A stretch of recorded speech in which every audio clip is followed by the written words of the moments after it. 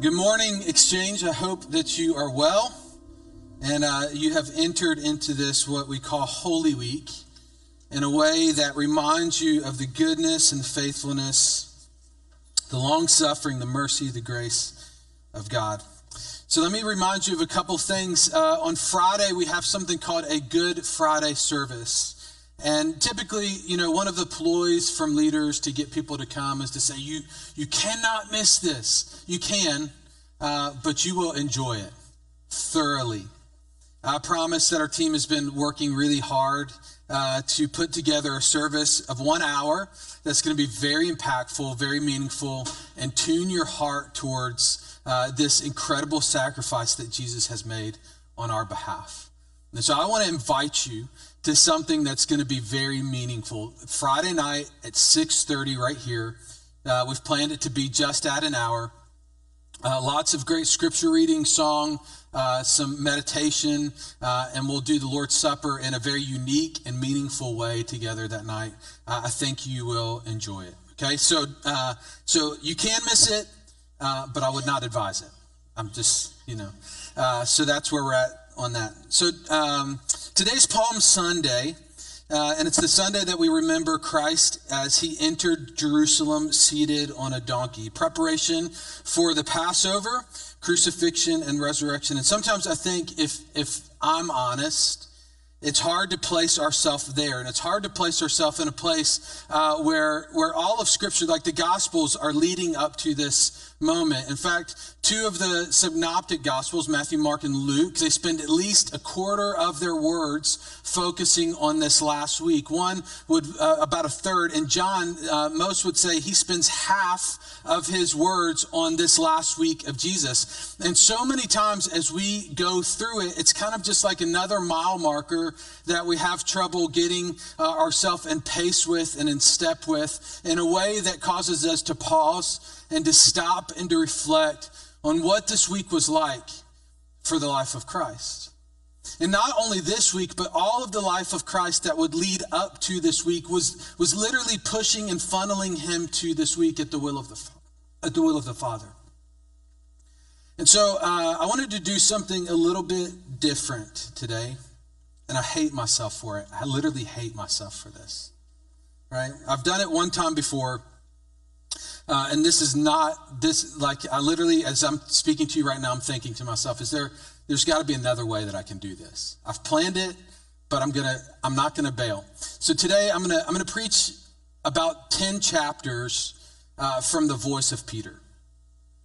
I'm gonna look at the last several weeks of Christ's life, of what it must have been like for the early church to sit down at the Lord's table with Peter. And if you think about this, maybe 10 years after the resurrection, a lot of the letters that we have from Scripture had not been written yet. Matthew wasn't written until 30 years after the resurrection of Christ. So the church may be seated down. There may be bread and wine in front of them, and they may be wondering, what is this all about? How does this tie into Jesus, and why does it matter? I think Peter would have a lot to say about that. And I think as Peter would enter into that gathering, into the church, he would in some ways try to bring them in through their imagination and through his life and through his story about what this week of the Passover and this week of Palm Sunday and the crucifixion and the resurrection was all about. I don't know that he would start with the Passover, and I don't know that he would start with the Lord's Supper. I think maybe as Peter would stand or sit and he would see the bread, he might start way before. And in my imagination, it might sound like this. When I look at bread, it's hard for me not to remember the words and the stories and the lessons that Christ would often tell us. The way that he would use bread and all of the lessons that he would push us towards. Of course, he would say things like, he's the bread of life. And indeed, our souls without the bread of our Savior would decay. They would rot away without a way back to God. We need Christ in our life. But he would also use this metaphor of bread and leaven, also pointing all the way back to the Exodus, where the Egyptians would hold our brothers and our fathers in slavery, and they would leave the land without leaven in their bread. There was this one moment where the brothers, Jesus went along into the sea, and the brothers, we came across the sea after Jesus. We had become busy, we'd become distracted, and we'd forgotten the bread. And so we come to this moment, we come up to the shoreline, and we begin to argue. And then we don't know that Jesus knows that we have forgotten the bread. But as we go onto the shore, he says this phrase. He says, "Beware of the leaven of the Pharisees." We think he's just messing with us. We think he's making fun of us because we forgot the bread. And Jesus does something that we had seen him do once before, twice before, and that we would see him do many times later. He answered our thoughts. He says, "I'm not talking about bread. Don't you remember the 4,000? And don't you remember the 5,000? I don't worry about bread." He says, "I'm talking about the leaven in the hearts of the Pharisees. What I'm talking about is the religion in the hearts of the Pharisees that might make you miss me." He says, the most religious rulers in this world, they can't see me because their hearts are so corrupt. Their hearts are filled with themselves. I'm not talking about bread, he says. He answers our thoughts, and he pushes us not to miss him. See, Jesus would often say that the most religious in this world would miss him. They would focus on who they thought the Messiah should be rather than who he actually was. I guess that's why a few days later he took us up on top of a mountain on the region of Caesarea Philippi. You know it. It's the one that's filled with false gods and idol worship. It was then, it still is today. And he takes us up on top of this mountain and he asks us this question as we look at all the monuments to all of these gods. And he says these words and he asks this question, "Who do they think that I am?" It's a little awkward, I have to admit, because Jesus just answered our thoughts.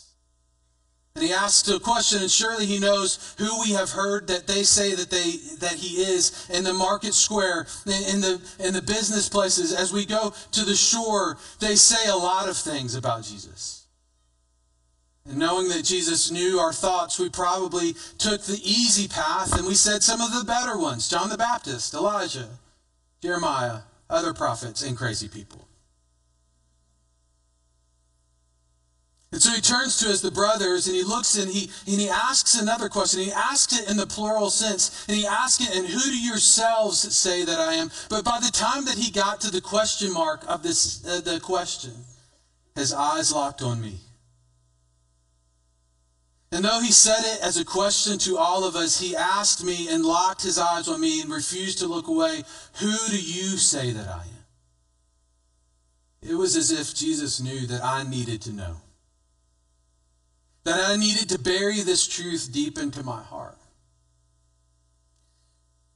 It was as if Jesus knew that all of this time I had looked at him and seen him and had the chance to miss him. In that moment, I said, "I believe that you're the Christ, the Son of the living God." And in that moment, Jesus came to me and he took my face and he smiled like a father who just watched his son catch his first fish. And he said, "Blessed are you, Simon. Not because you figured this out, but because my Father has revealed this to you and is beginning to reveal this to all men."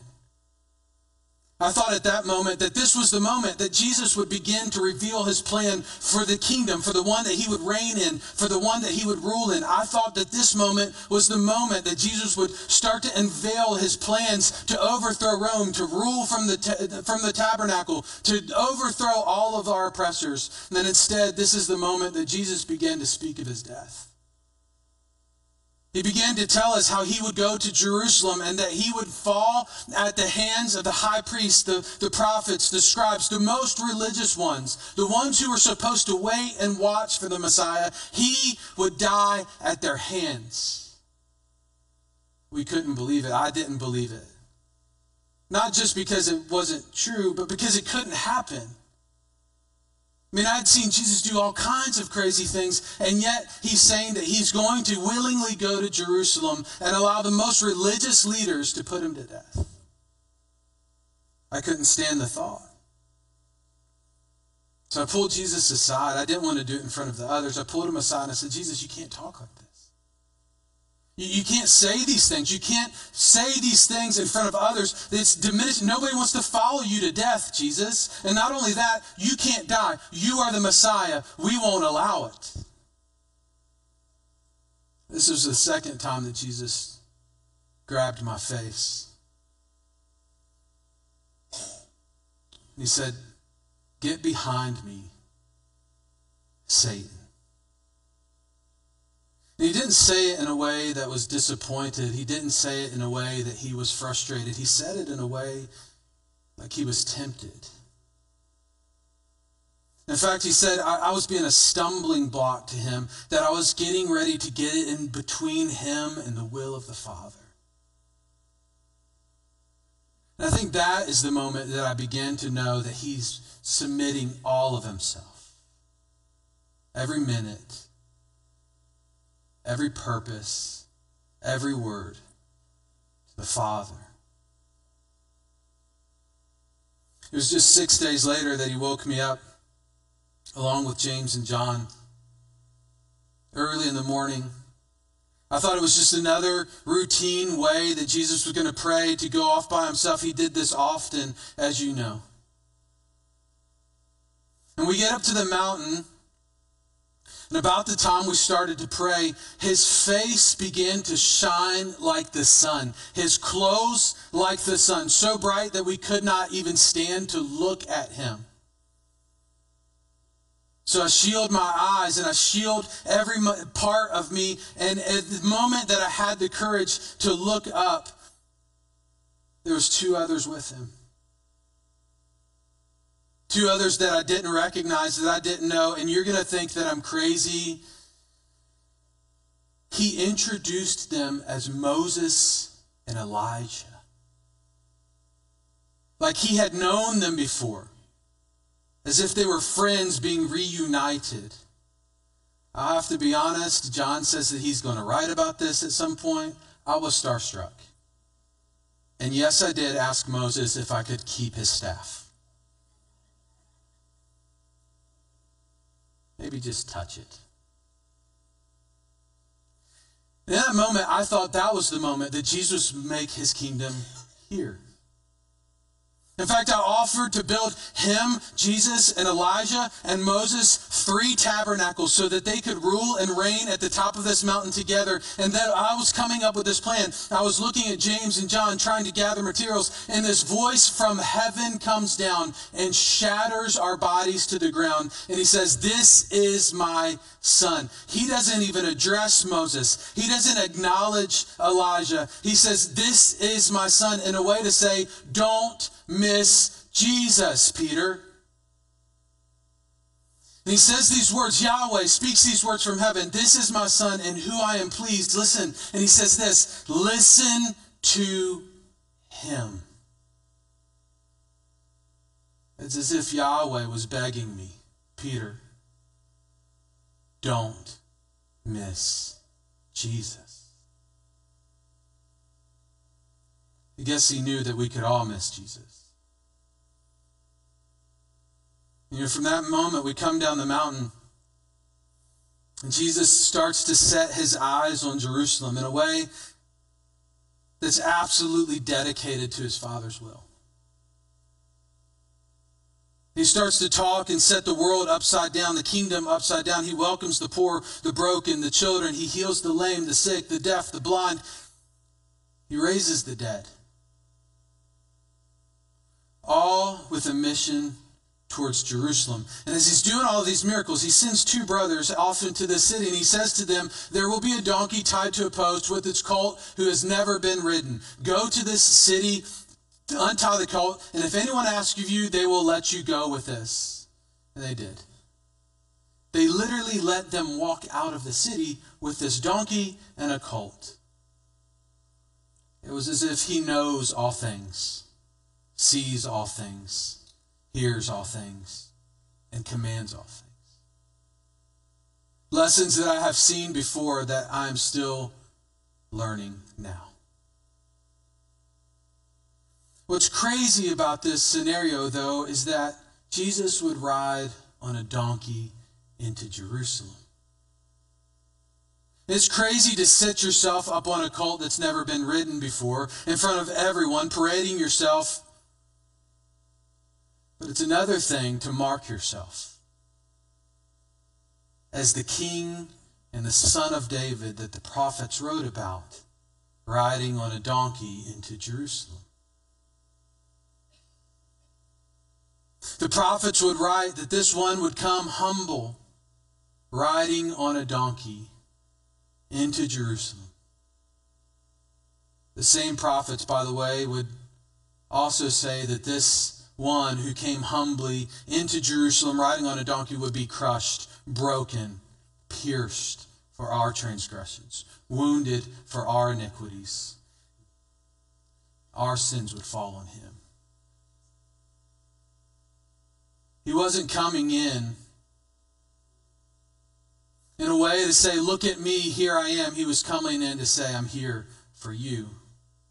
Don't miss me. I don't know if I would believe it if I wasn't there, but on that day, he rides into Jerusalem, and he rides in on a donkey, and the crowds are shouting, Hosanna in the highest, Hosanna to the Son of David. Blessed is he who comes in the name of the Lord. Hosanna in the highest. And if I wasn't there on both days, I wouldn't believe that this crowd saying Hosanna on this day would say Barabbas on this day. I wouldn't believe that this crowd saying Son of David on this day would saying crucify him on this day. It's hard to believe that he was just in front of them. He healed the blind, the sick, the deaf, the lame. He raised the dead. And they missed him. They were so focused on who they wanted him to be, they couldn't see him for who he was. They wanted him so desperately to fulfill their mission, they weren't able to see his mission. And you would think in that moment that Jesus would ride through Jerusalem and he would be devastated. Or maybe even as he was celebrated, he would look on them with disgust, and yet he did something totally different. He goes up to the top of Jerusalem where he sees it, and he weeps over Jerusalem. He weeps over Jerusalem, and he says, how often I wanted to gather you, your children together in a way that a hen gathers her chicks, and you were unwilling. I came to you over and over and over again. You missed me. You missed all of me. It wasn't just that day, that the Palm Sunday. It was the whole week turned upside down. Later that week, Jesus invited us to sit at the table with him, this table that we celebrate. He brings us in, and while we were eating, he stops the meal. And he breaks another piece of bread. He gives thanks. And after blessing, he says, take and eat. This is my body. It didn't make very much sense then. It makes more sense now. He did the same thing with the cup. He gave it to them and he said, drink from it. This is my blood of the new covenant, which is being poured out for the many for forgiveness of sins.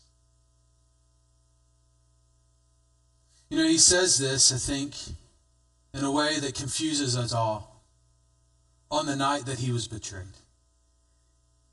Not just by Judas, but by us all. Before he spoke the words, this is my covenant. This is the one that I gave to you, that I'm giving to you, the forgiveness of the sins. Before he speaks those words, he washed our feet. All of us. after he speaks those words, he says, you'll all fall away from me.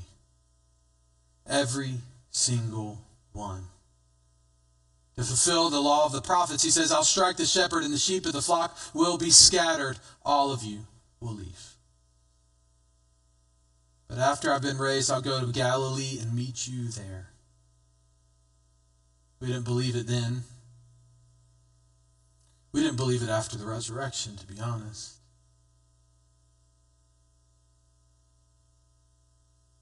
And I'll be honest, in that moment he says, we'll all fall away. I thought, not me. I didn't just think it. I said it. I looked around the room to all the others and I thought, yeah, all of you guys might walk away from Jesus, but not me. Follow me and I'll make sure you stay close to Jesus.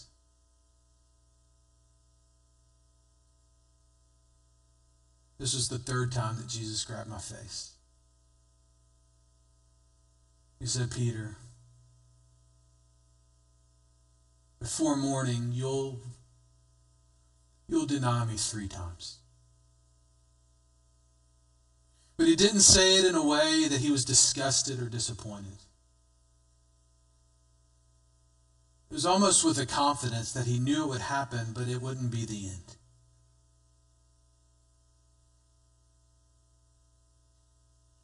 Again, I denied Jesus and I said, even if I have to die with you, I won't deny you. Jesus knew. He leads us out of the room and we go through the Kidron Valley to a garden that we liked to go to, that Jesus liked to go to. He left most of the brothers at the entrance to the garden and he pulled myself and James and John further into the garden as Jesus prays. And I've never seen him like this before. Normally, Jesus encounters everyone and everything with a confidence like he was on the boat the night that the storm almost took all of our lives, completely calm. But for some reason, this night, it was different. He was in anguish. He even told us that he was in anguish to the point of death. It was as if I could see his heart bursting inside of him. He asked us to pray. He went a little bit further, and I don't remember at what point I fell asleep, but I do remember him begging the Father, if there's any other way, let this cup pass. One of the last things I remember, he said, but not my will, but yours. The next thing I know, Jesus was standing over top of all 3. This was the 4th time he grabbed my face. And he said, Peter, not even for an hour. Just 1 hour, Peter. It happened a couple more times. Jesus would leave. And again, I heard him ask the Father if this would be any other way. And again, he came. He left again. He came again. On the 3rd time, he says, my soul's crushing inside of me. As he looks up, he says, behold, the one who betrays me is at hand. And one of those, Judas, who was with us for all of the years, all of the miracles, Judas carried one of the baskets full of bread.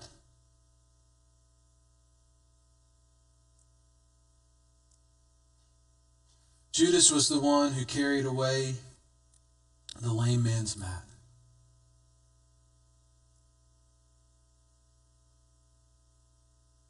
It still baffles me how someone can be so close to Jesus and miss him. Maybe Judas was so wrapped up in who he thought Jesus should be and how the kingdom should come. Maybe he was willing to do whatever it took to press Jesus into that spot. I don't know. But what I do know is that he completely betrayed him. He takes him as if Jesus is some criminal. They come with clubs and swords. And you'll probably hear this story at some point too. I took out my sword. And I swung it. And I cut the ear of the high priest's slave off. I was totally aiming for his ear. Okay? Okay, I wasn't. I'm a sailor. I'd never used the sword before. Jesus picks it off the ground. And he puts it back on this man's head. Like a potter who shapes clay. Like he had done it before. He says, don't you know that if I wanted to, I could call all the angels in the entire world and universe to this moment when I would walk away? Peter, you don't know that why I'm here. Everybody did scatter just like they had said. And when Jesus was arrested, he was taken to the high priest illegally for a trial, illegally. And I followed at a distance. My heart was pounding out of my chest. I knew I loved Jesus. I knew I couldn't just watch and let him be taken captive like this, but I didn't know what to do. And so I sat outside of the court waiting to hear what they were going to say, waiting to hear what they were going to do. It was difficult to make my way through all of the noise, through all the emotions. I couldn't hardly hear anything past the sound of my heart beating. But I did hear the moment where Caiaphas yelled, "Blasphemy." And the next moment, as if it was just seconds, I heard the assembly yell, "Death."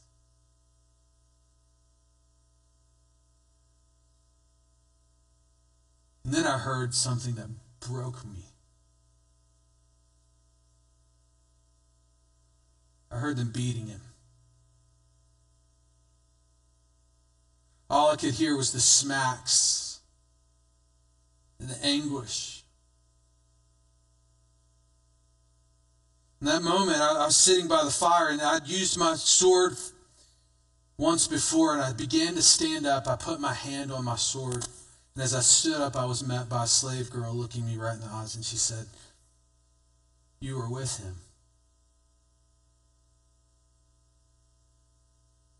This was the first time. The first time I just said, "I don't know what you're talking about." I pulled my cloak over my head and I went outside of the gate. Another servant woman was there, and she met me and she looked at me and she said, "You were with this man of Nazareth." And this time I didn't say, "I don't know what you're talking about." This time it was more personal. This time I said, "I don't know the man."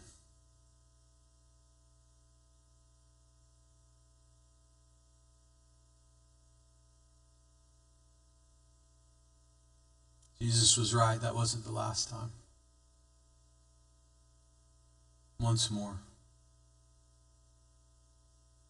Once more, I had the opportunity, the chance to even stick up for him with who I am.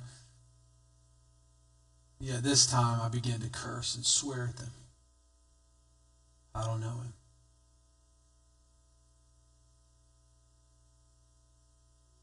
I betrayed the only one who has ever known me and loved me. The only one who's known every secret of my heart. The only one who said, "I'll never leave you or forsake you." I betrayed him.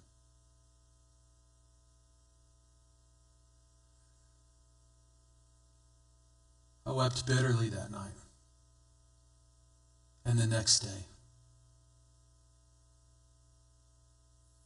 It may have been the end of me except for two things. A few days later, I'd have breakfast on the beach with Jesus. That's a story for another day. But then I remembered the words that Jesus spoke to me that night. That he was betrayed and that I betrayed him. He says this is a new covenant for the forgiveness of sins. See, I remembered that Jesus offered me the forgiveness of all of my sins. And when he spoke these words, he also spoke the words that he knew that I would betray him. He knew that I would walk away from him, and yet he still invites me to the table.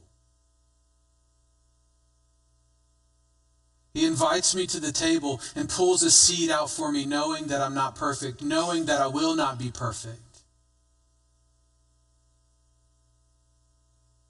But that's who Jesus is.